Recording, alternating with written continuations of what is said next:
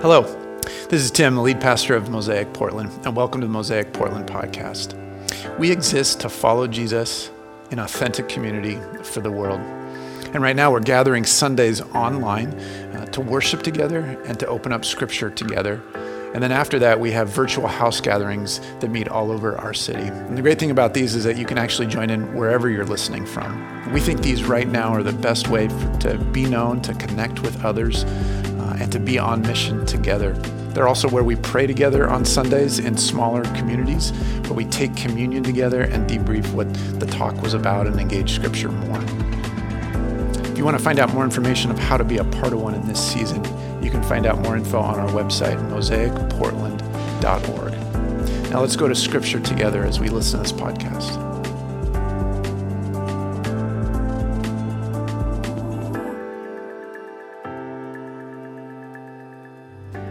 So good to be with you. Thanks for joining us, whether you're live on Sunday or you're listening or watching at another time. My name is Tim Osborne, and I'm the lead pastor of Mosaic. And this summer, I hope your summer is going well. We're seeing God work in new ways and are excited about that. This series that we're in this summer is called Prayers of Renewal. And we've been asking and anticipating that God would work in a new way, first in us, and then in our church, and then our city and the world. Renewal is this idea that God brings new life when we orient our lives around Him. And throughout Scripture, we see prayers and stories and experiences of that happening over and over and over again. And we want to be part of that. We want that to be our story as well. In September of 1940, the German Air Force started an 8-month bombing campaign where they flew from German-occupied Europe across the English Channel over Britain and dropped bomb after bomb after bomb. Over 8 months, they caused an immense amount of damage, and 45,000 people were killed by German bombers. Before the bombing started, British military intelligence discovered how they were precisely aiming in the dark in the night.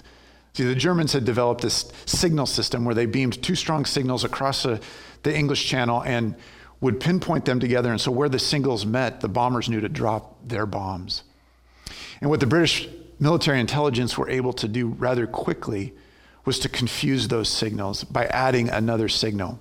And so as a plane would fly and ping their radar, their signal, it was used through Morse code, and they would ping and hear and then know that those are getting closer, closer, closer until they met and dropped their bomb. They would add in a different signal, and the British would reorient them and take them off course. So instead of dropping their bombs on a factory or a village or a city, those bombs would drop in, say, a body of water or an empty field.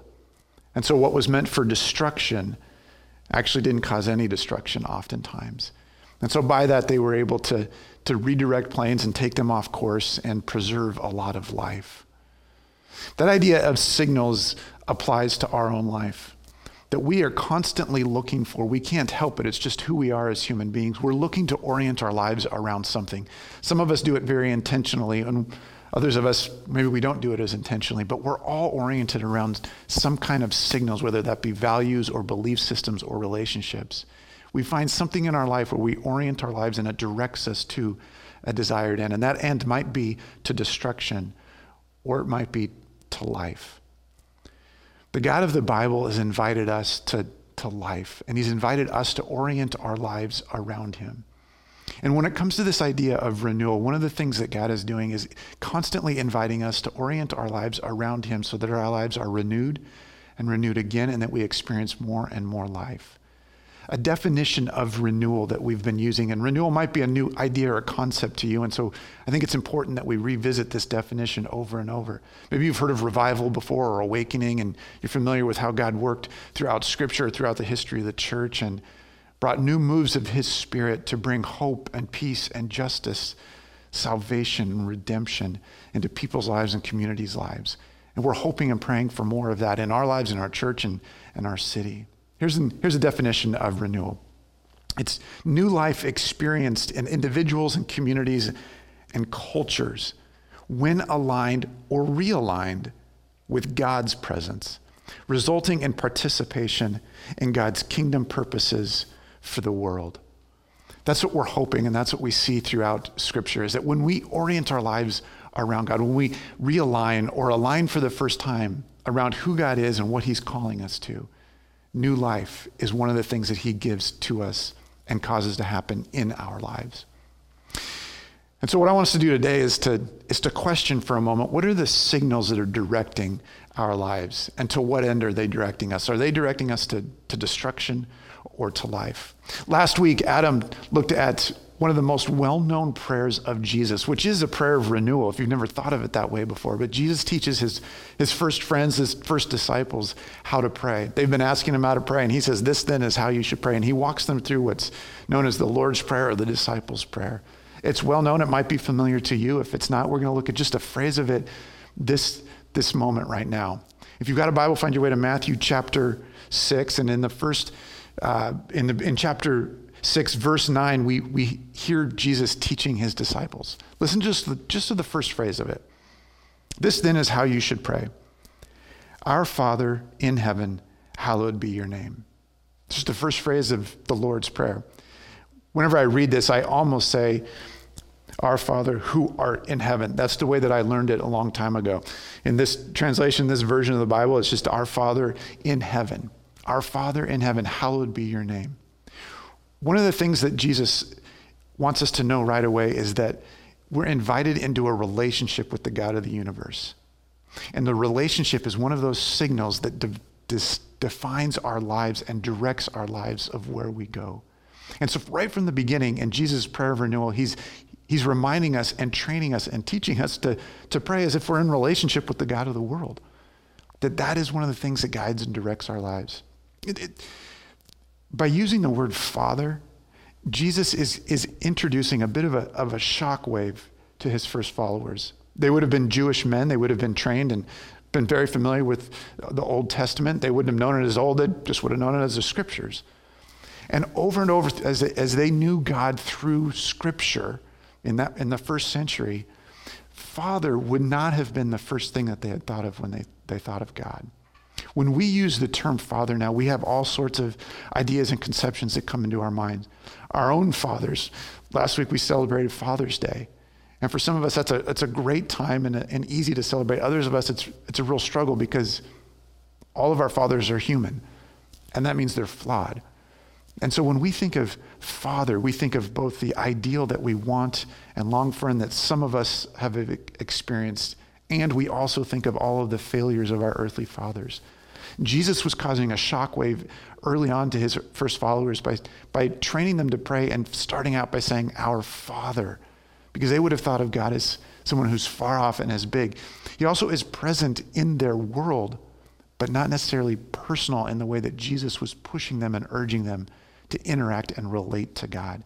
And so right from the beginning, he's saying, I want you to know you have a privileged relationship with the God of the universe by introducing this intimate idea as Father. They would have known Yahweh and Elohim and Jehovah Jireh and all different titles that they would have known, names for God throughout what we know as the Old Testament. And Jesus is saying, let's start with this, our Father, intimate personal relationship with the God of the universe. It's also significant that we start with our, because it's not just mine, but it's our. It's a collective. It's a social. It's a communal experience that we know God together.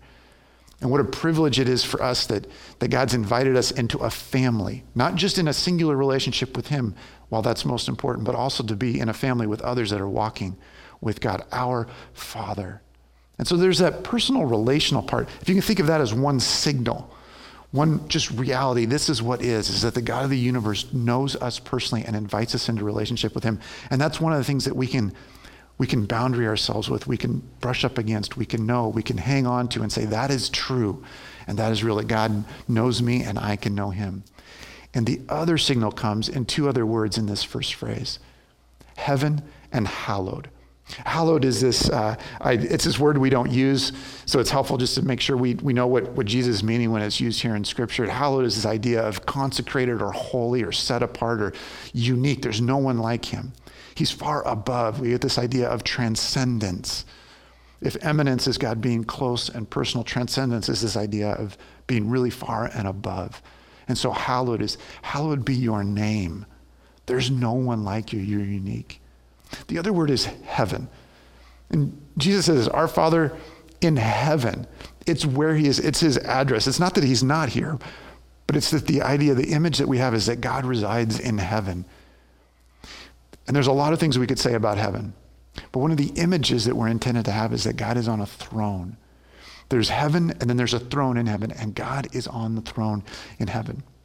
And so when Jesus is training, that there's this intimate Our Father signal or reality of our relationship with God, there's also the other side of that. The other signal is that God is mighty and pure and powerful and holy, hallowed, and he is on the throne in heaven. He's the king.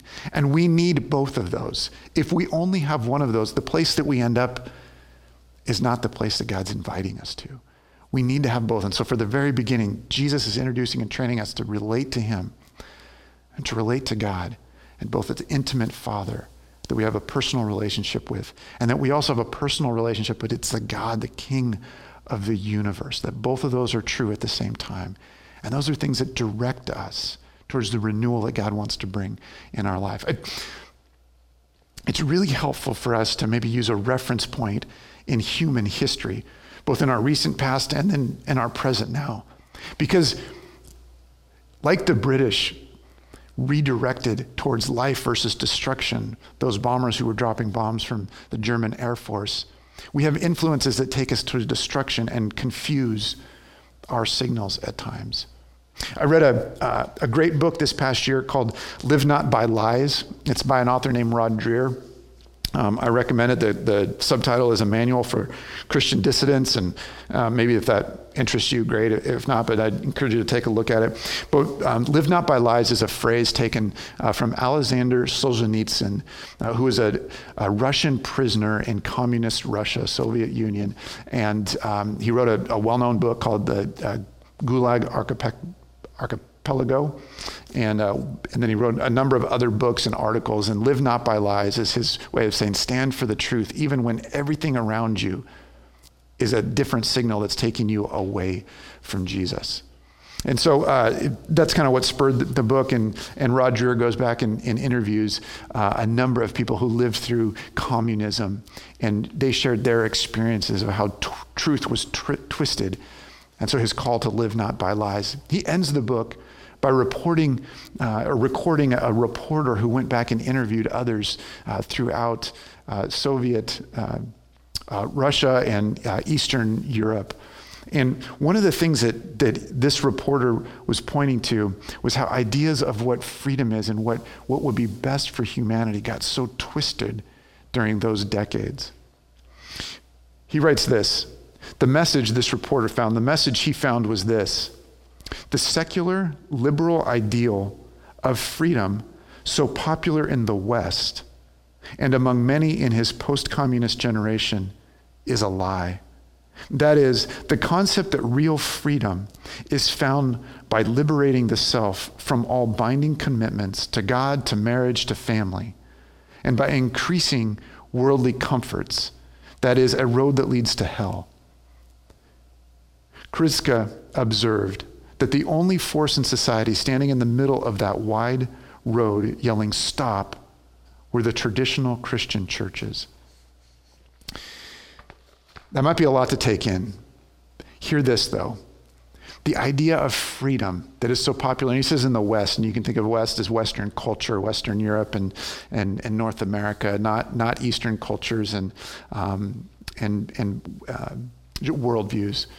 But he's saying the idea, and we're familiar with this, that freedom is having nothing limiting us, nothing directing us, nothing bound us in.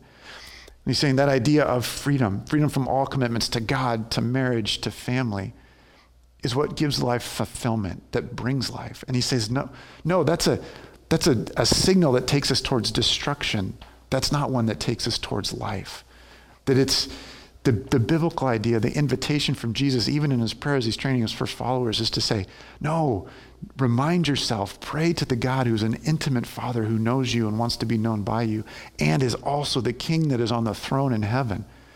And that we don't have freedom where there's no lines, but we actually have signals. And by having those two healthy signals that guide us, that define our relationship with the God of the universe, that actually brings life and a better freedom. C.S. Lewis says it this way in Mere Christianity. He says, living in this world with these kinds of ideas that counter to freedom that the scripture describes as freedom and counter to the relationship that God invites us to, but yet being not bound by that at all. It's like living in enemy territory. He goes on. He says, Christianity is the story of how the rightful king has landed. And you can picture Jesus. We can picture Jesus there, that God has come to us, that Jesus has come to us fully God and fully man. The rightful king has landed. You might say landed in disguise, and is calling us all to take part in a great campaign of sabotage. I love how he says that, a great campaign of sabotage. That he's sabotaging these signals of our culture and our world that we claim, that our world claims are true, but actually lead toward destruction. And that the rightful king, Jesus, has shown up, landed in disguise as a suffering servant, willing to die on the cross, to confuse the signals that are leading towards destruction, to cause sabotage in hopes of pointing us towards life. I've referenced a book. It's been helpful kind of in helping inform where we're going in this series called Reappearing Church by a pastor in Melbourne, Australia named Mark Sayers. I want to read this to us because I think it's so helpful here as well as we consider who is it that we're aligning our lives around? Who is it that we're relating to that's directing the trajectory of our life, not to destruction, but to life? We always have these options and these competing signals before us. He says it this way in comparing much of our culture today in our world. He says this, and what he's comparing to is a culture that says that we can make it on our own, that we can do it on our own. One of the things that Adam looked at last week and talked about and shared from his own life is the pull towards self-reliance that all of us can relate to, that we can do it on our own, we can make it on our own. And he says this, hence driven by the belief that we can attain perfection without the divine, faith in God gives over to faith in ourselves. Thus, the secular progressive myth seeks to gain the fruit of God's kingdom, such as justice, peace, prosperity, and redemption, but without the king. Much of our culture today, what he calls a secular progressive myth, tells us that we can do it on our own, and we can pursue and experience things that Jesus is offering through his kingdom, prosperity, and meaning not just money. He's not talking about money, but the prosperity of renewed life in this existence, in the here and now. Redemption, a relationship with the God of the universe. Justice, peace. Those kinds of things that Jesus is promising and pointing to and inviting us in. That we want those, that the world wants those, and yet we want it without a king.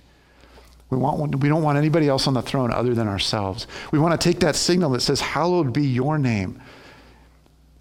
That you are in heaven, that you are on the throne, God. We want to take that and we want to adjust that signal a little bit, and we end up pointing ourselves towards destruction, which we see so frequently, which we've experienced with our friends and family have experienced at times when we get outside of those signals that's inviting us to new and renewed life, aligned and oriented around the God of the universe. I want us to listen to a prayer of somebody else in Scripture. His name is David. And David is king, and he's got a dramatic life, but he ends it as king of the nation of Israel. And David has this prayer that is a prayer, not of renewal, but it is the prayer of adoration to who God is, that declares who God is, that involves both of those signals, one of intimate awareness and relationship with God and clear claiming of him as the God of the universe that sits on the throne. And it's found in a unique moment in David's life, where what David is doing is he's just collected all of this, we could call it bounty or riches. It's gold, it's silver, iron, wood, turquoise, onyx, and he's gathered all of these natural resources because he's a king of great wealth. He's been king for 40 years, and he gathers them all because he wants to build God a house. He wants to build a temple for God. And right in front of him, you can see it, you can touch it, all of this wealth. And he says, pull it together. And then he invites the nation to give more and say, we're going to give all of this and we're going to put it into a building project and build God a temple. Give him an address as if God needs an address. But God says, okay, I'll allow you to build me a temple, but it's not going to be you, David. It's going to be your son, Solomon. And David prays to God, and he declares the greatness of God. And what it does for David is it redirects him, it reorients him to says, I would like to build you a temple, God, but I'm reoriented to you and where you're taking me, not just my own desires. I'm going to fall in line with where you're projecting my life to go, and I'm going to obey you and acknowledge how great you are. And so this prayer shows up right between gathering all of these riches of rich, bountiful natural resources that they've been blessed with as a nation, and a transfer of power where David steps out of the throne and lets Solomon come into the throne. And it's this really orienting prayer. And so I'm going to read it as we close today and invite you to read it and reference back to it throughout the next coming weeks as we go through this summer, as it orients us to who God is and what he's inviting us into, that we would have new life from him, that we wouldn't try to find it on our own. It's in 1 Chronicles chapter 29. And it begins in verse 10 and it goes through verse 13. So let's listen to it together. David praised the Lord in the presence of the whole assembly, saying, Praise be to you, Lord, the God of our father Israel, from everlasting to everlasting.